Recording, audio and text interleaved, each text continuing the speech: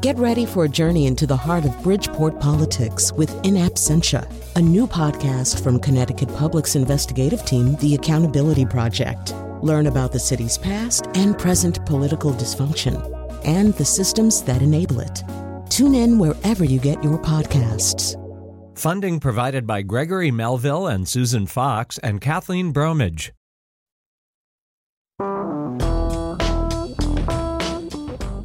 So we're going to talk about poverty today. And so let me begin with a couple of things. Well, first of all, let me tell you what we have planned, although we're having a little bit of trouble getting our first guest here. But we plan to have the Reverend Dr. William Barber II, who is really his name is now kind of a watchword in the fight against poverty here in the United States. He's the co-author of Revive Us Again and the co-chair of the Poor People's Campaign. Also, later in the show, we're going to talk about the philosophy behind our attitudes towards poverty and what that philosophy maybe should be with Peter Singer, one of the nation's leading philosophers. He is a professor of bioethics at Princeton, and well, anyway, if you're interested in philosophy, you've probably read a bunch of his books. A little bit later on in the show, we're going to talk to Sarah Smarsh. She, in a way, is the person who kind of got me thinking about all this. And she has got a new book out. Well, no, that's actually not true. Let me back up and say it a different way.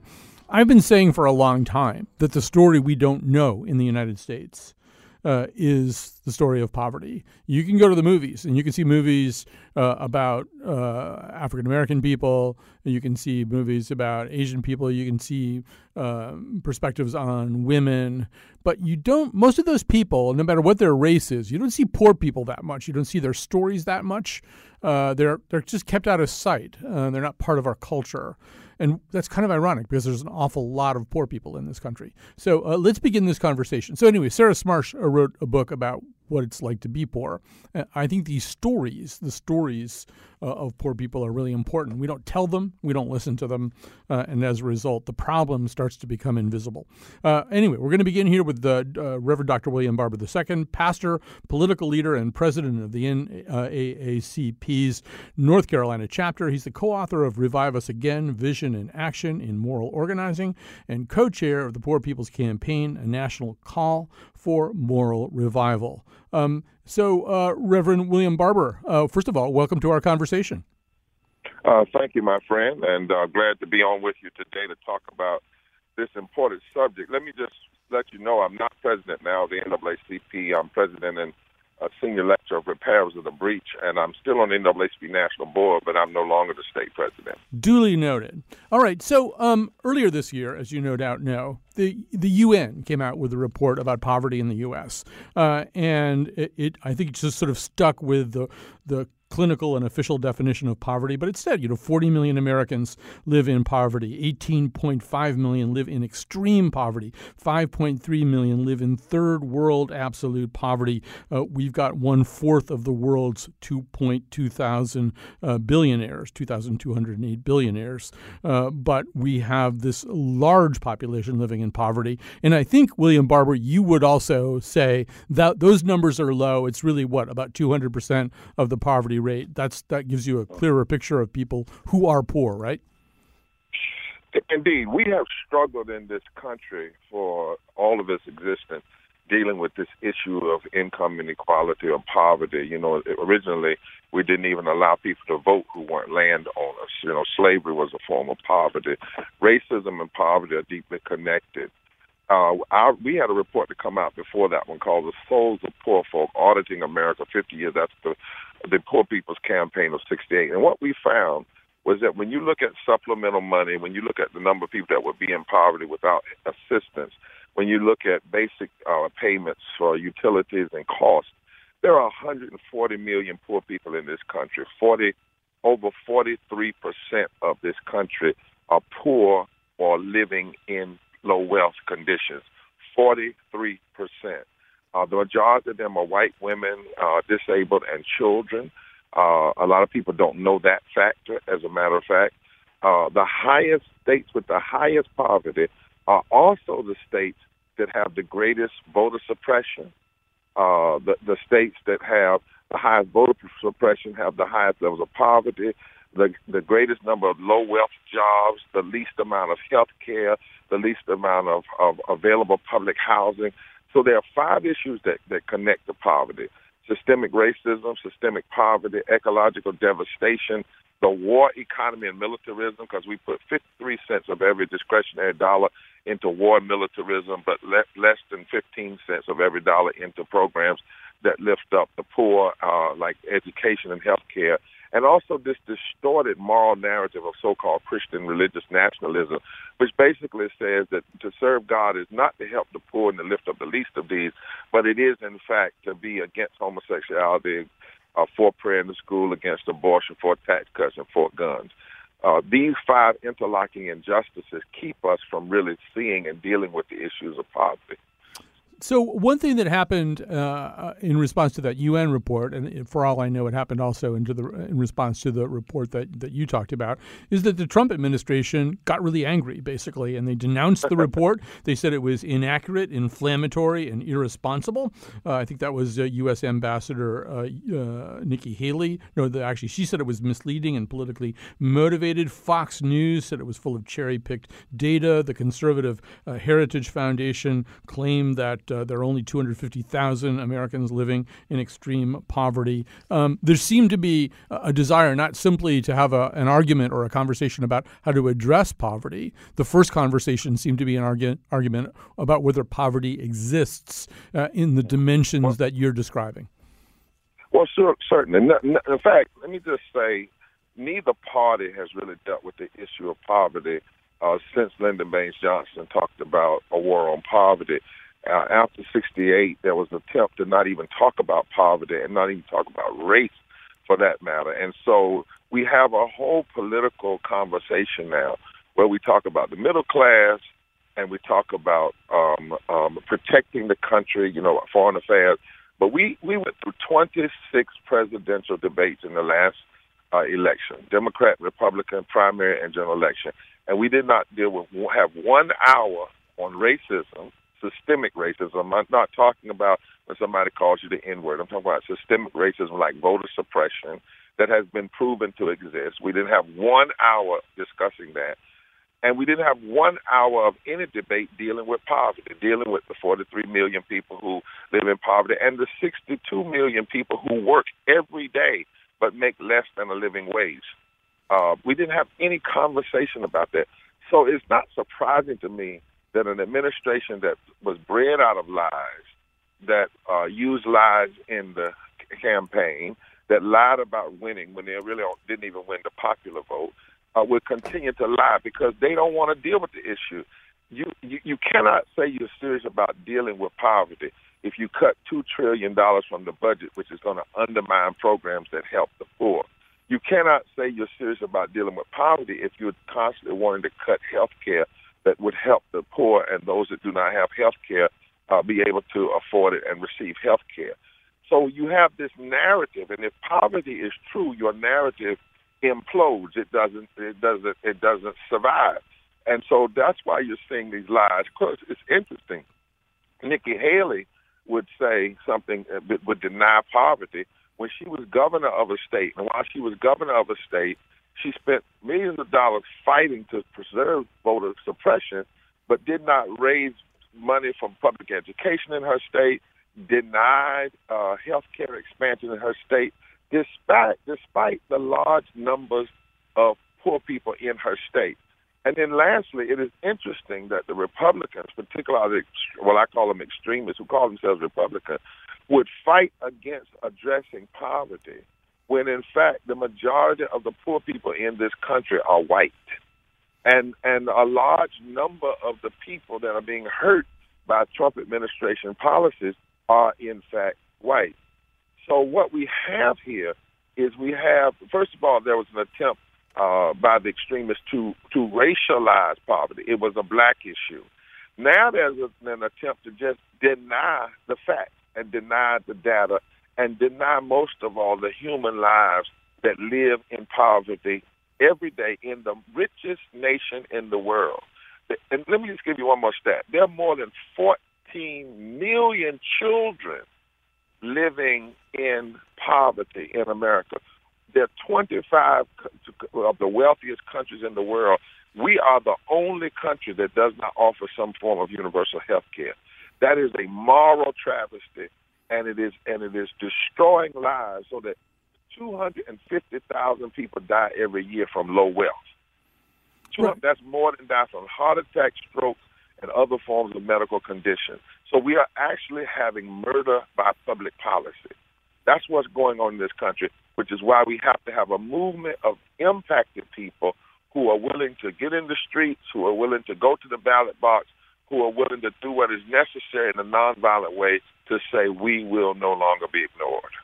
So, it seems like there's two things going on here, or two things that you could talk about doing, William Barber. One of them is trying to get people who are not poor to understand how many poor people there are and what it's like to be poor, what it's like to work two jobs and have to work while you're sick and barely see your kids. And, all of the things that kind of all those narratives, to use your word, that gets suppressed, and see if you could motivate those people to care more and to change the political engines that can address this. The other thing, and see, this seems to be the thing that you are more motivated to do right now, is to get those poor people to become a political force themselves, have them be a force that politicians have to respond to because they vote. Has that second thing become kind of more important to you at this point? No, actually, we believe in fusion politics. Dr. King said in '68, we have to have an unsettling force. That is the people who are impacted. Because too often, even when we quote the number 39 million in poverty, or when you said Fox News said there are only 250,000 people living in extreme poverty, notice that there are only. Yeah. It is almost as a dismissal.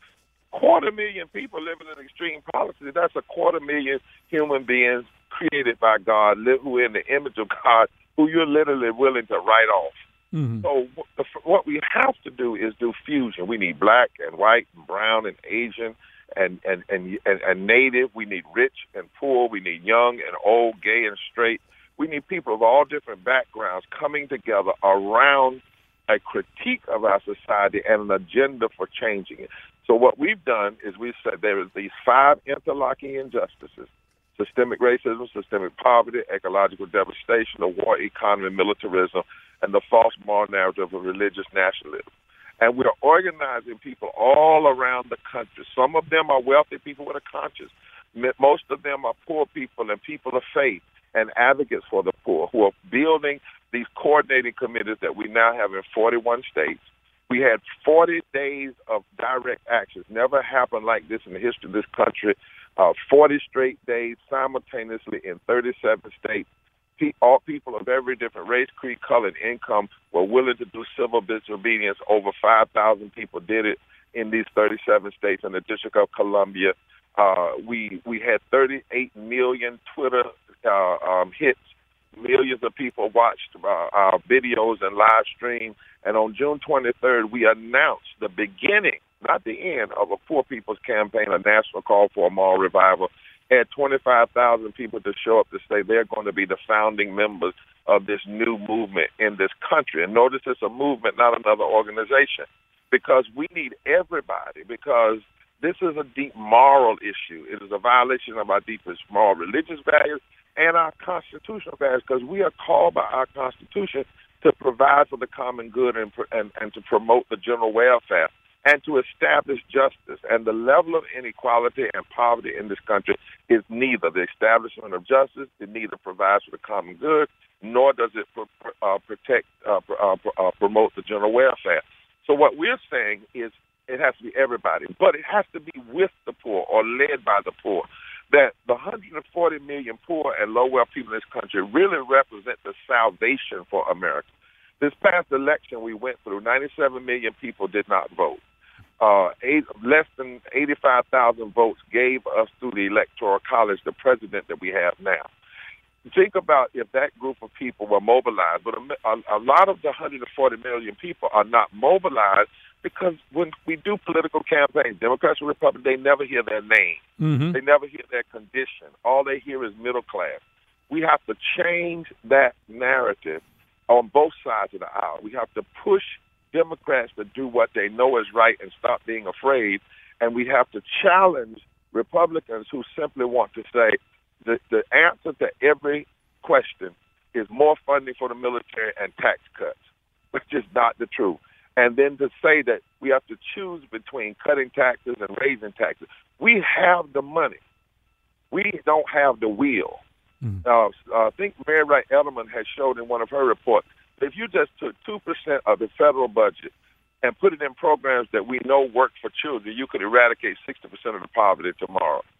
If you just didn't raise the military budget to 66 cents, what they're trying to do now, 66 cents of every discretionary dollar, you could still have a strong military and so-called defense of the country, but also provide people with health care and public education and living wage. It is not that we don't have the money. We have the money. CEOs make an average of 600 times more, 300 to 600 times more than their workers. We have the money. We just have too much greed. We have too much wanting to have it all, have everything. And that's why we have to change the narrative. We have to put a face on the facts. Too often, as you said, starting this conversation, the faces are hidden. And even when people see the facts, they just look at numbers, and they really don't see human beings and their brothers and sisters. We must have a movement that changes that. And we're inviting all people of conscience to be a part of this movement, but they must do it with the poor and not for the poor. All right, that's the Reverend Dr. William Barber. He's going to stay with us. We're going to take a break. We're going to come back with the philosopher Peter Singer.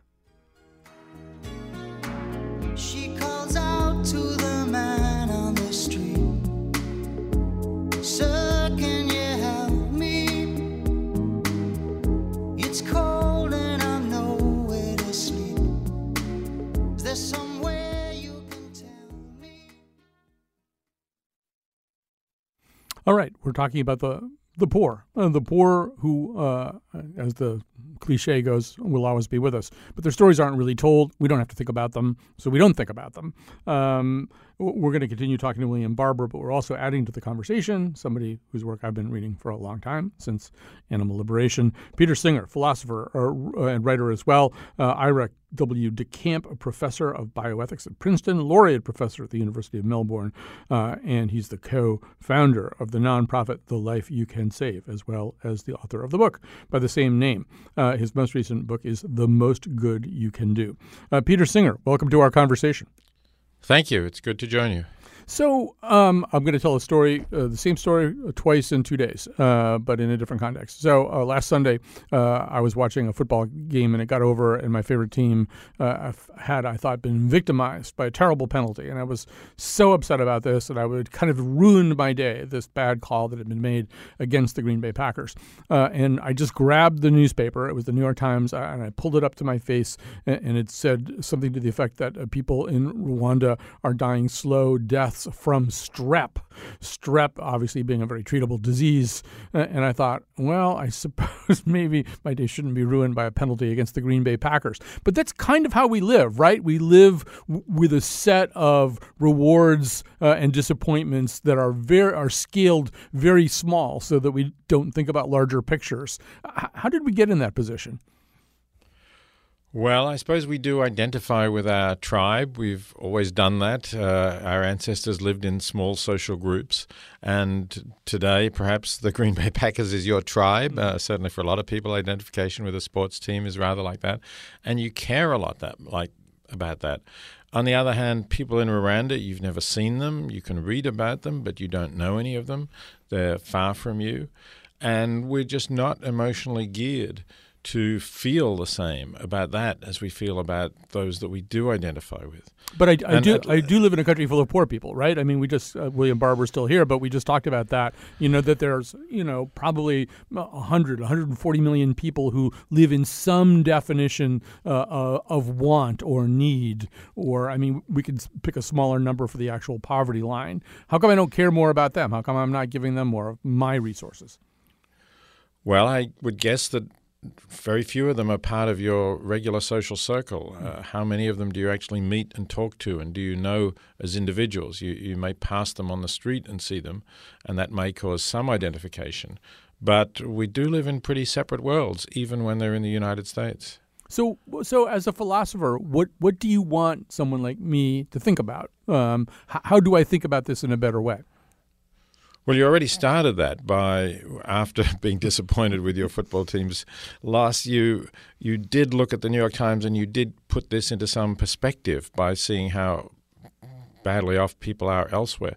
And that's a first step, to realize that there is this whole world of people out there and that they matter too, and that what they're going through is so much worse than what you're going through.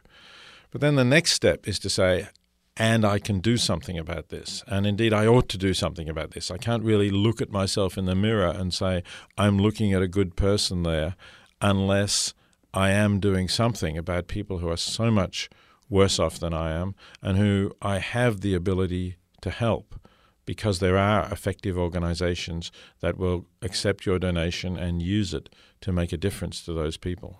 But then the question begins to be, how do we decide what the yardstick is, right? If I gave 3% of my income to Oxfam or to some other organization that addressed poverty, I'd be on the high end of things. But 3% doesn't really seem like very much when you consider the fact that I have a lot more resources than people who are truly poor. But I could pat myself on the back because 3% is more than the national average. You could pat yourself on the back for exceeding the national average, but you might want to think a bit further about, could I do more? How much of a difference would it make to my lifestyle if, let's say, you went to 10%, which, Christian sort of tithe is a nice round figure.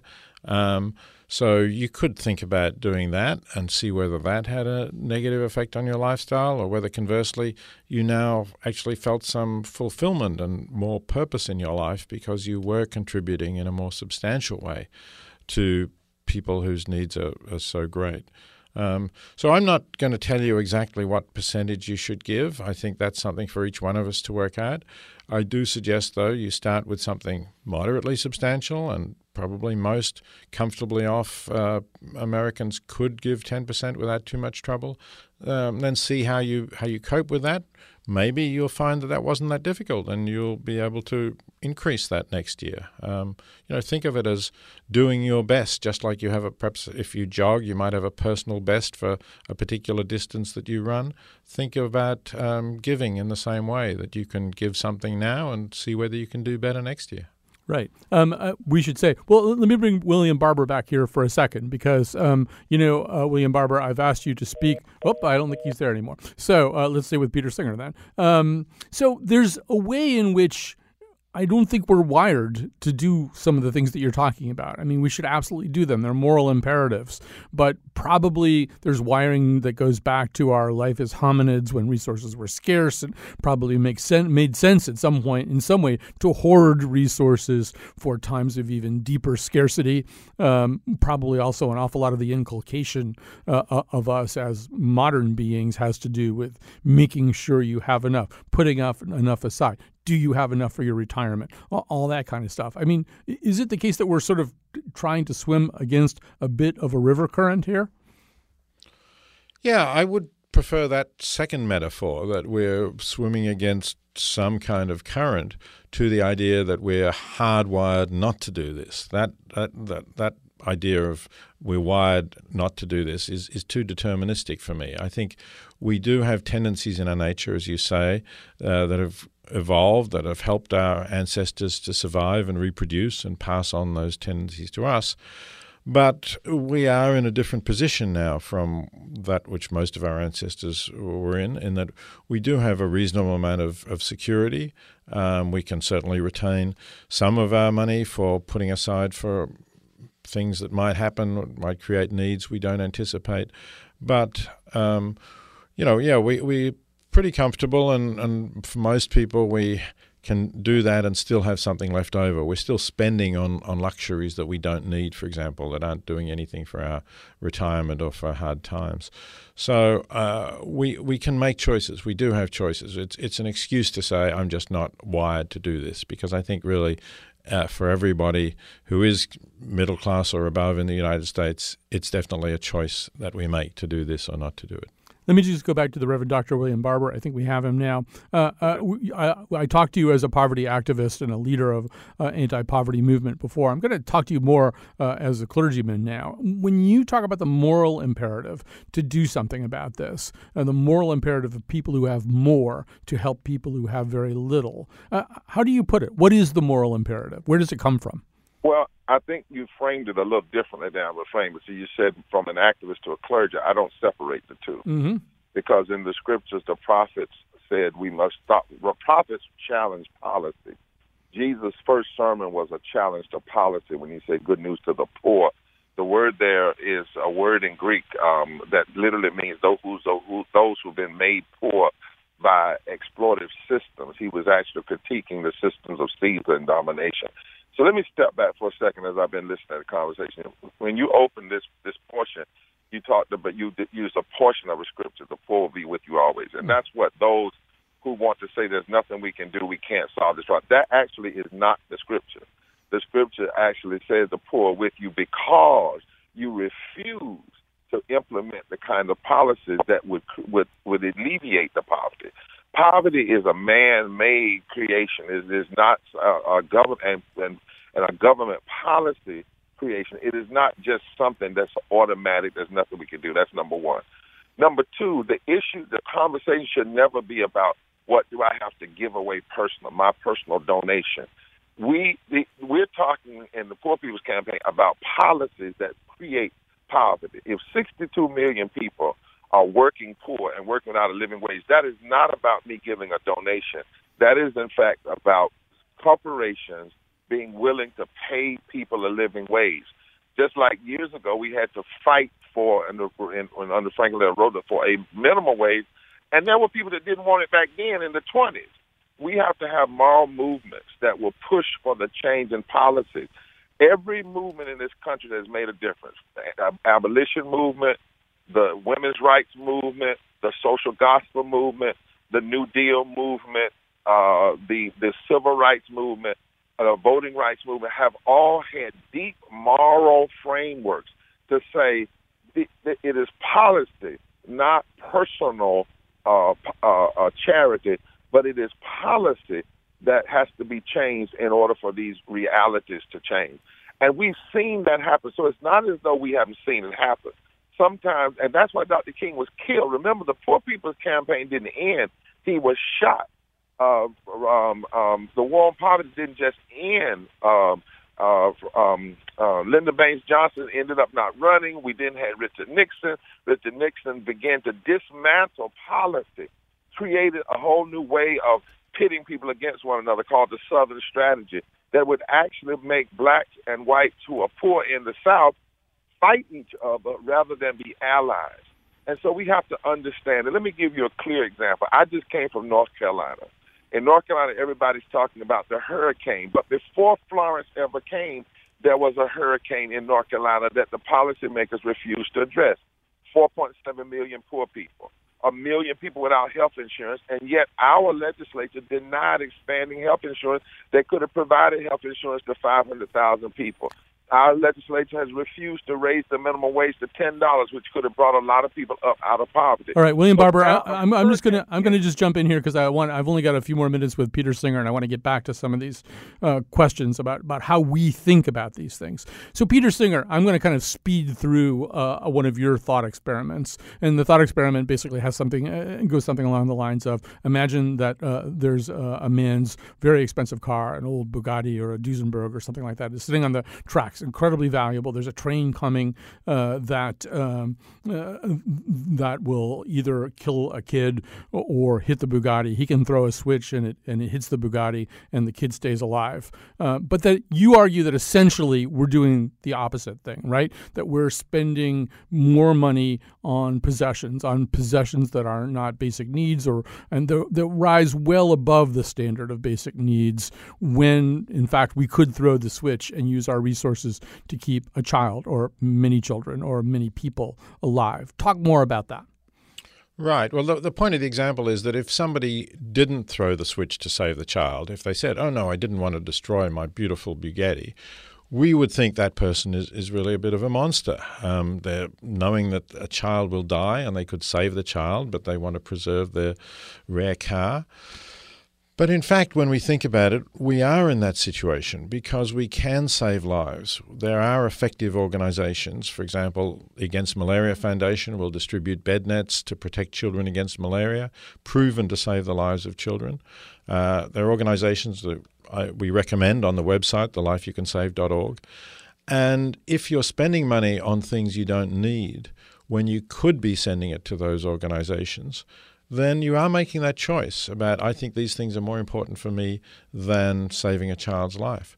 So I think we need to look at ourselves. And I accept Reverend Barber's point that in the United States, there are policies that need to be changed in order to address the poverty in the United States. But I'm focusing on poverty in developing countries, which is more extreme, really, because people in developing countries don't have things that you take for granted in the United States, like clean drinking water, like being able to send your children to school, like being able to go to the emergency room of a hospital, even if you don't have health insurance, and get treated.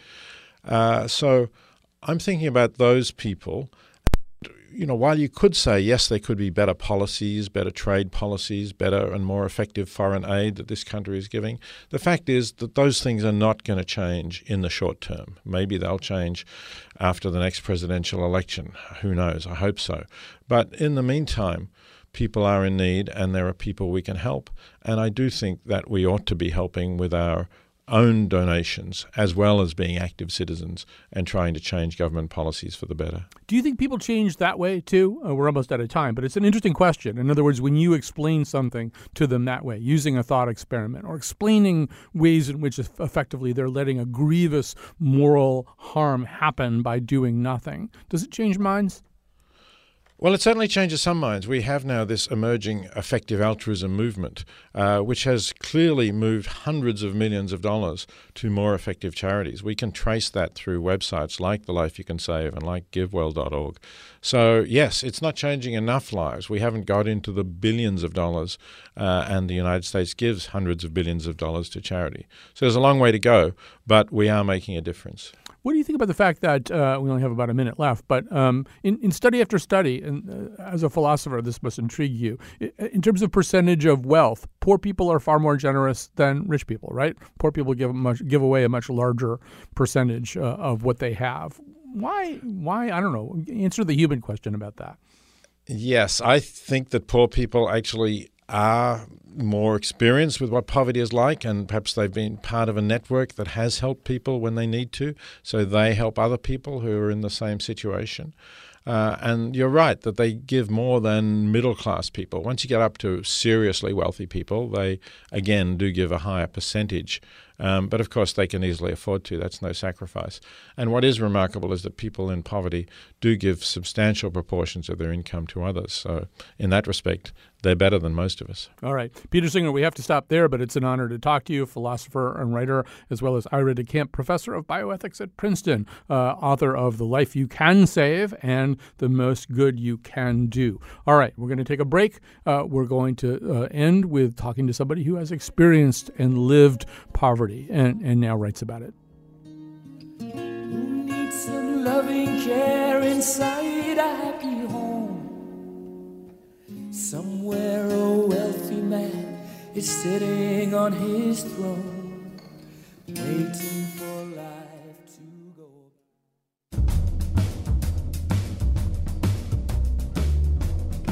Today's show was produced by Josh Nalea, with help from me, Kyone Wolf. The part of Bill Curry was played by Mother Teresa. On tomorrow's show, we're going to the other end of the spectrum, discussing a Netflix movie about rich people in Westport, Connecticut. And now, back to Colin.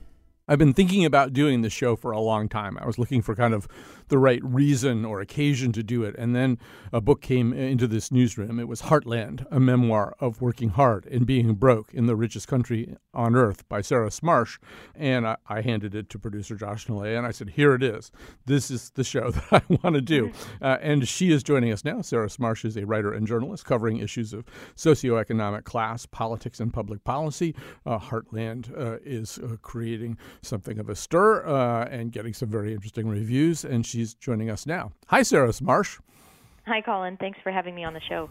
So, as I said, one of the things I want you to do, maybe just to begin, is I think one of the ways that there's kind of this conceptual gulf between people who are broke, people who are hard-working class people, and the people who don't fit that description, is we don't know the stories of those people, that we don't know the stories of America's working poor. So I'm just going to ask you to tell one story from the book, and then we'll talk a little bit more about what's behind all that. Sure. I grew up in the 80s and 90s in rural Kansas, about 40 miles west of Wichita. And when I was in second grade, my dad, who was a fourth-generation wheat farmer and carpenter, still wasn't able to make ends meet in those industries, and so he took a side job driving. Basically, it was a truck that went around the greater Wichita area and out into rural areas, picking up chemical waste. So it might have been spent oil from some place that does oil changes or whatever. And then his job was to take this toxic material to some sort of official place where it was, in theory, safely disposed of. So for reasons that are unclear and perhaps lost to history, the fumes of those chemicals he was transporting were seeping into, unbeknownst to him, the cab of this work van he was driving. It almost killed him. He was hospitalized with chemical poisoning, and it was like his first week on the job that this happened. And that was a hugely traumatic event in our lives that altered the course of things economically and personally and even in his marriage. I think that's something that people who haven't lived the day-to-day grind of the working poor might not understand, is the extent to which it is not just, psychological peril, but often just very physical and maybe even mortal peril that goes along with fighting to get by in this country. Yeah, there's a sense, and I analogize a little bit between this book and Educated by Tara Westover. Both of you are writing about ways in which it's not safe. I mean, her life was not safe for a whole bunch of reasons that were or were not connected to her economic status. And I mean, obviously, every family is different. Your family had some specific stuff. But there's a sense, was it 3 bus crashes, 3 school bus crashes? Yeah, that's right. I think once we hit a deer and a couple other times the weather elements basically sent our bus into the ditch. So these, I was accessing these public institutions across geographic expanses. So I was like 10 miles away from the nearest school, and I got there via a big clunky public bus without seat belts that was rambling along these washed out dirt roads that were muddy and icy and full of ruts. So yeah, it's a physical thing out there. And I think also there are ways in which there are these cycles, if you can't get your teeth taken care of. Well, you can describe this better than I can. I think you wrote a whole essay called "Poor Teeth." But so talk a little bit about that. You can't get your teeth taken care of, and then that likely leads to all kinds of other stuff, including maybe even a person whose teeth are all bad can't get through a certain kind of job interview or something. Yeah, it's absolutely cyclical. So the sort of peril that I'm describing, it then either just precludes one from accessing the help that someone might benefit from, or it reinforces the experience. So to your point about teeth, in a country that really stigmatizes poverty and in which things like straight white teeth are signifiers for class, really, while a lot of people haven't probably examined it thusly, that's absolutely the case. You might work your tail off toward this so-called American dream, buying into the idea that you will be rewarded for those efforts, and then, finally make your way into a job interview and have someone look at the not great clothes that you can afford and the not great teeth that you weren't able to get fixed, and then you don't get the job. And then you can't afford to get your teeth fixed, and then so it goes around and round. Right. And I think also you said that there is a stigma. I want to talk a little bit about that, too. Well, I want you to talk a little bit about that. Tell me more about the stigma. So, I think that my vantage on this particular aspect of poverty, which we might call classism and a classist society that poor folks contend with, comes from my sort of straddling 2 different worlds. I think of myself as kind of holding a dual citizenship in terms of class. I come from a rural place. It was, we had enough to eat, but by every definition, would be classified as the working poor. And I now am a professional journalist and have been for enough years to gain some broader understanding of the context that we lived in. And so I see now the extent to which my family was often harshly judged by popular culture, the news media, even people that we encountered in what to us was the bustling metropolis of Wichita, Kansas. Mm-hmm. And so those attitudes, the sort of like deep-seated contempt for people who have not succeeded in a capitalist society, often by no fault of their own, is extremely destructive to our country. And we have seen some ways that those attitudes, I think, are starting to kind of really tear at the social fabric of our ability to even have political discourse. And, let's talk about Wichita for a second, because that is an interesting question. Like, I think we have kind of a tacit agreement about how much of this story is lost on people who live in New York or L.A. or their coastal equivalents. Mm-hmm. I was actually looking at a piece in the Wichita Eagle about your book. I was interested to see, like, how did the Eagle process this? How much of what's in your book would be as much of a surprise to, say, middle to upper middle class family in Wichita as it would be to someone living in Boston or Palo Alto? Oh my gosh, this is such a good question, and I don't get asked it very often.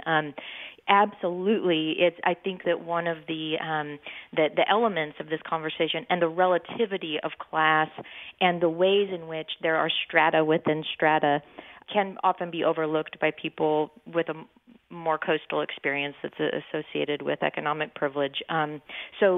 Well, for one thing, let me say that the fact that I grew up poor on a farm in Kansas is in many ways like plays into some sort of stereotype about this place.